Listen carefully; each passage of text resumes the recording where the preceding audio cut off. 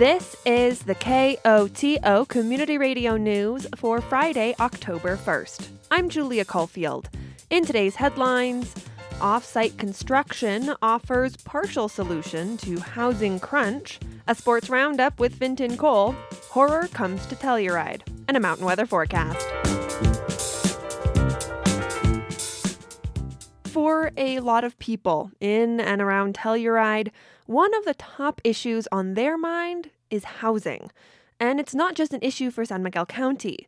KOTO has partnered with multiple stations in the Rocky Mountain Community Radio Coalition to report a series of stories looking at economic mobility through housing to understand how the challenges and possible solutions are playing out across the region. But today it's fall and raining, so we're staying at home. High housing prices mean local workers are getting priced out of the communities they serve across the Mountain West. One nonprofit in San Miguel County is trying to make small-town housing affordable by turning to factory-built homes. KOTO's Matt Hoish has more. Housing takes time. Kiefer Perino knows this. He's been working on one affordable housing development for local workers since before the pandemic. It's been a couple years versus a couple months in the making. Perino is the mayor of Norwood, Colorado. The roughly 600-person town is shaping up to be the first to get about 24 deed-restricted workforce housing units from a new initiative launched by a local nonprofit, the Telluride Foundation. They're taking a simple but potentially powerful approach, building houses for less money. If you work backwards from a teacher in Norwood, they're making $41,000. They can afford a $180,000 home. That's Paul Major, president and CEO of the foundation. Can we actually deliver a $180,000 3-bedroom, 2-bath, 2-car garage home? To get the cost down, Major breaks it into 3 buckets: land, financing, and construction. When it comes to land, the foundation is trying to get it for free. San Miguel County has donated the parcel of land in Norwood. For financing, a mix of public and private donors have put forth low-cost capital. Finally, there's construction. The first thing that comes onto an on-site construction project is the dumpster, because 30% of all materials that come onto a construction site are waste. They turn out to be waste. To solve that problem, the foundation has turned to off-site construction. Homes are pre-built in a factory and essentially installed onto the site. David Bruce manages the housing initiative for the foundation. He says that off-site building can reduce construction costs per square foot by about 75%. And he adds, there's nothing new about the approach. People have been talking about that since the 60s. And one of the reasons it hasn't sort of taken on this effect and revolutionized the construction industry the way, Ford Assembly Line has is because, there's a huge advantage just to you and me going to a building site, bringing some lumber with us, and there's a flexibility to build on site that is actually hard to calibrate and line up once you prefabricate everything. For an existing example, he suggests I look into another similar large-scale development called The Farm in Buena Vista, Colorado. So, I do. Micah Salazar, I'm the Chief Operating Officer of Fading West Development. Fading West Development is the developer behind The Farm. So far, Salazar says, they've built 86 houses using off-site construction, and all of them have sold for between roughly $200,000 and $500,000. And he notes, even though they're not deed restricted, a little more than 80% of the people living in them are part of the local workforce. We really can't build them fast enough at this point. The best way that I can put it is the impact has just been huge. Duff Lacey is the mayor of Buena Vista. He says he hasn't heard anything negative from his constituents about the farm, but he notes the factory-built units are still a couple $100,000. So he thinks they're not a cure for all the region's housing challenges, but they fill a void. There's still a gap, but this is definitely taking care of a sector that is looking for housing. Of course, there's no guarantee the Telluride Foundation homes will sell as quickly as the Buena Vista ones, but Major is confident. A study found there's pent-up demand for over 30 affordable homes in Norwood, more than the foundation plans to help build. They're also working on similar projects in nearby Nucla, Ridgeway, and Ouray. All in all, the projects could result in over 100 new deed-restricted homes for local workforces. And, if all goes well, More could follow. We see this as an opportunity to potentially see this work in a pilot format and potentially scale this in other parts of rural Colorado that need new housing construction. Rick Garcia is the executive director of the Colorado Department of Local Affairs. He says once they see one or two of the projects completed and homeowners moving in, the state is prepared to help other communities take a similar approach. The Telluride Foundation hopes to break ground in Norwood next year and have folks moving in by fall 2022. You can't touch this. You can't touch this. You can't touch this. The beautiful game, football, the most popular sport worldwide. Soccer goes by many things. This week on Sports Roundup, Telluride High School's Fintan Cole talks with THS soccer coach Ramon Rodriguez and dabbles in some volleyball. You can't touch this. Look in my eyes, man. You can't touch this. This is Fintan Cole on your sports update. Boys varsity soccer sadly lost on a heart-wrencher to Crested Butte 3-2 in overtime.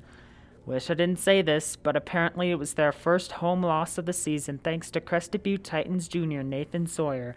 The Miners are no longer undefeated at home, and it's only a matter of time whether they make the playoffs or not, but they did win on the road against the Rocky Mountain Oysters by a score of 7-0. The Oysters are now 1-5 on their record, whereas the Miners are 4-4 on their record. Telluride Miners sophomore Randolph Corona scored a hat trick during the road game against the Oysters. On September 30th, the Miners come back home to host their rival Ridgeway Demons and are then off to Bayfield on October 2nd to face the Wolverines in hopes to go 6-4 on their regular season. So, Rod, how did you feel when the boys lost in our home stadium? It was definitely, a tough one to take, but the boys played well. It was probably the toughest game they will have all season. But they really did well. I mean, we went back and watched the game film on it, and we saw a lot of great things that they did. As upsetting as it is, it's just, a next step up to where we want to get to.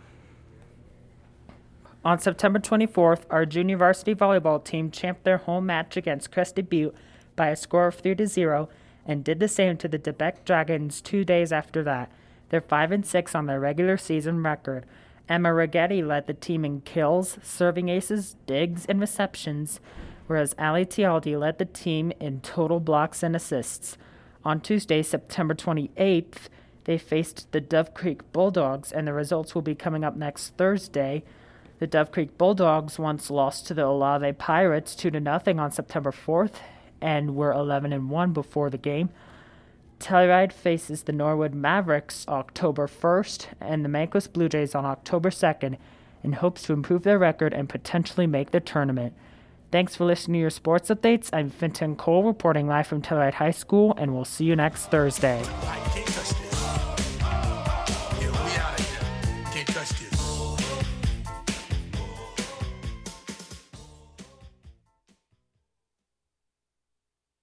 The leaves are turning, low clouds are rolling through the canyon, the air is cool and damp.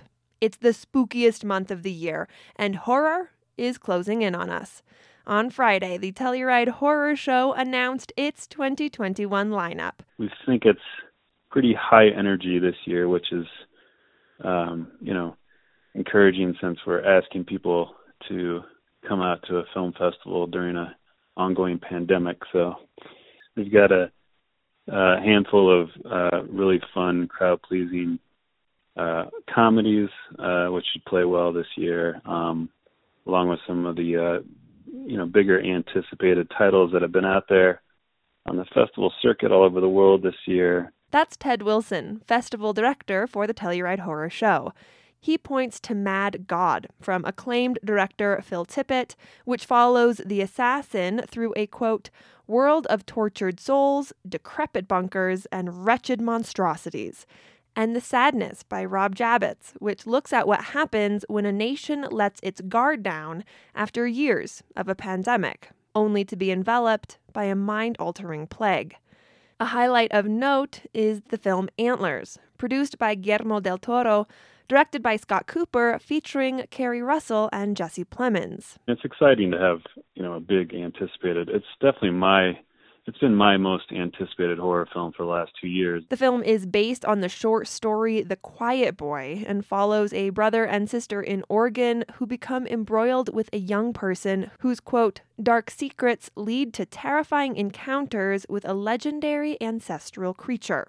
Telluride Horror Show is one of 3 festivals in the country to see the film before its release at the end of October. And that's the fun of film festivals, right? You get to see this stuff before anybody else. We're super excited and grateful that Searchlight trusted us with the picture and wanted to have it here in Telluride. Outside of the big names, Wilson notes there are a number of shorts and independent features. When asked what films moviegoers should make sure to catch, well, I would say all of them, of course. But he points to several standout female directors. Take Back the Night is one I think people should definitely catch. Alone with You. Those are 2 films directed by women, which I think will do very well. Films that blend comedy and horror. There's a group out of London that's coming with this film called When the Screaming Starts, which is a mockumentary about a guy wanting to become a serial killer. I think that's going to play to a lot of laughs in the theater. And, as you can imagine, we can't wait to hear that laughter ringing through the venues again. Ideally, Wilson says, there's something for everyone and something for every mood. So over the weekend, the attendees, you can catch a horror comedy and just have some great laughs with the crowd, and then from there you can move on to more of the heavy hitting films that are kind of wallop you upside the head, and then you can take a break if that kind of messes you up a little bit. You can take a break and watch. We have an amazing documentary called Woodlands Dark and Days Bewitched that's about the history of folklore across the world. It's an amazing documentary, and I think everyone should try to catch that as well. When it comes to watching the films, Wilson also encourages people to not read the program notes. I always suggest the less you know about the films walking in, that's the fun of the festival experience, is going in as blind as possible. And of course, there will also be guest authors, including Stephen Graham Jones, Paul Tremblay, and Jeremy Robert Johnson for readings and book signings. There's also the I Scream social and trivia. After nearly 2 years off with a virtual festival last year, Wilson says they're excited to be back. To be able to welcome everyone back to Telluride, and a lot of these people have been with us now for, 10 plus years, and we know so many of them personally. There are lots of old friends, so to be able to see them again in person and, see those lines start to form on Friday afternoon in front of the Nugget and the Opera House and the Palm, and just, that general excitement and buzz that's in the air. I mean, it's real life, and we're glad we're back to real life. The Telluride Horror Show will take place in Telluride, October 15th through 17th.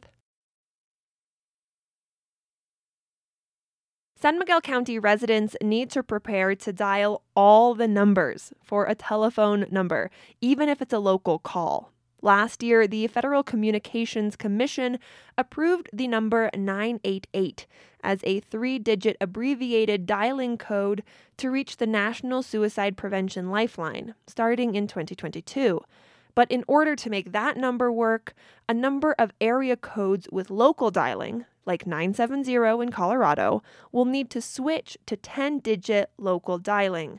That means including the area code with every call.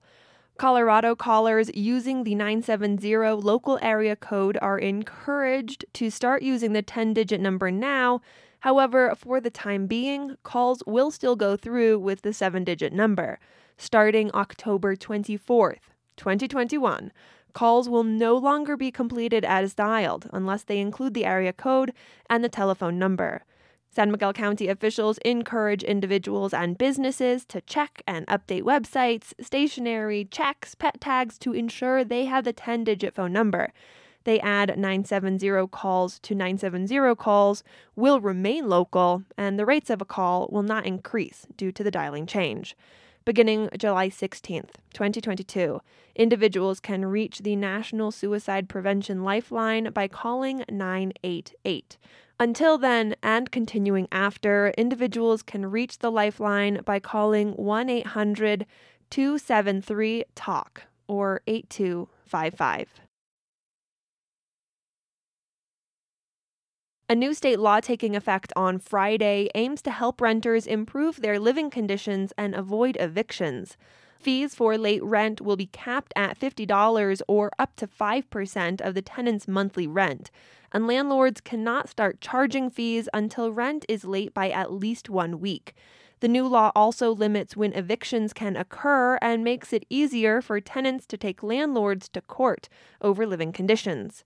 Property managers expressed concerns about the changes during debates at the Capitol this spring, but supporters say renters need more protections due to the coronavirus pandemic and the growing threat of evictions. Gray wolves may head back on the endangered species list. In October 2020, the wolves were removed from the list, with roughly 6,000 gray wolves in the lower 48 at the time. But now the U.S. Fish and Wildlife Service will be reviewing the status with the potential of the wolves being added back to the list. The review comes after 2 groups filed petitions deemed substantive by Fish and Wildlife earlier this summer. The petitions state new laws in Idaho and Montana allow for more wolf hunting, which they claim would drastically reduce the wolf population. Fish and Wildlife will review the status of gray wolves over the next 12 months, at which time the department will determine if an endangered species listing is appropriate. At this time last year, firefighters were just over a month into fighting the Cameron Peak wildfire in northern Colorado. At more than 208,000 acres, it's the largest fire in state history, and full containment didn't come until December. As KUNC's Alex Hager reports, for the people in charge of protecting the area's water, the work is only getting started. Randy Gustafson is watching helicopters zip back and forth over the Cameron Peak burn scar. They're hooking the net back up, and in a matter of seconds, he's up and out. Instead of scooping up water to drop on flames, the pilots are picking up bulging nets full of wood mulch to scatter over the charred hillsides from the 2020 fire. I'm kind of used to it, and it's just the kid in you comes out watching this. Gustafson works for the city of Greeley, and even though Greeley is a 2-hour drive away, this is where the city's water comes from. Snowmelt and rain make their way down from the foothills into the Cache la Poudre River before that water is piped over to the city. But when that rain falls on a burn scar, it's like a frying pan. It's slick. The water will run. As the water runs off of it, it'll collect. As it collects debris, everything else, it just builds up onto itself, moving through there. So what this does is it'll set down and stabilize the soil. These golden shards of wood, about 3 inches long, they help hold that dirt in place and keep it out of the runoff. And they're just one part of the city's strategy to keep the water clean. Another effort is underway above Chambers Lake, where the fire started. Big bundles of spongy wood shavings held together by biodegradable nets are laid out on the hillside. They form a baffle, and they stop. They collect, as you can see right here, the debris, soil, ash, and keep it from coming down directly into the reservoir. Right now, they are holding back sludgy piles of gray dirt in one of the most severely burned parts of the Cameron Peak fire. This makes it worth it. This makes what we're doing worth it. I mean, this is a microscopic portion of what we have, but it worked, and it stopped the bleeding. And this gets me amped up. But in the grand scheme of things, all this work could just be a Band-Aid, with climate change making things worse. These mega fires, unfortunately, are not going to be going anywhere anytime soon. Hallie Strevey directs the Coalition for the Poudre River Watershed. She says that means a lot more work for recovery and prevention around this fire and others like it across the West. we're trying not to lose hope. I think there's still plenty of things that we can do working together collaboratively. That includes precautionary forest management in areas prone to burn. And the fact that it's carried out by a watershed group is just more proof of how connected this all is. Even after a fire burns, it takes a lot of work to keep the water clean. But a restoration project like this one is not cheap. Keeping just one helicopter in the air costs $87 every minute. And this work has been going on for months. Greeley's Deputy Water Director, Adam Jokerst, says it's worth it for two reasons. One is to protect the public. Mulching and other erosion control structures reduce flooding and protect life and property. And the second reason is water quality. How much is clean, pure mountain water worth? Jokerst said Greeley gets the best bang for its buck from aerial mulching, but they might not have enough money to cover as many acres as they'd like to. What's most critical for us right now is lack of funding. We're spending roughly $300,000 a day, so we go through funding very quickly. And with a long list of tasks to protect more of the watershed, Jokerst says they could use more help, whether that's from the state or from federal infrastructure spending. And he'd like to see more permanent funds set aside for this type of work. Randy Gustafson would too, especially since fires like this are getting stronger and more frequent. The last 10 years, I've had 2 major fires, and both of them are the most severe fires we've had. This is the biggest fire in Colorado. And yeah, this is not... And I see this as continuing until the forests are we have nothing left to burn. Greeley's water team says restoration work will carry into the next few years, but because of the size and severity of the burn, it'll never truly be fixed. Alex Hager, KUNC.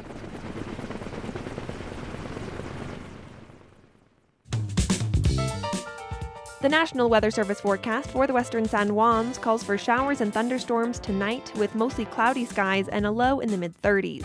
Saturday, there's a 30% chance of showers and thunderstorms with mostly sunny skies and a high near 60 degrees.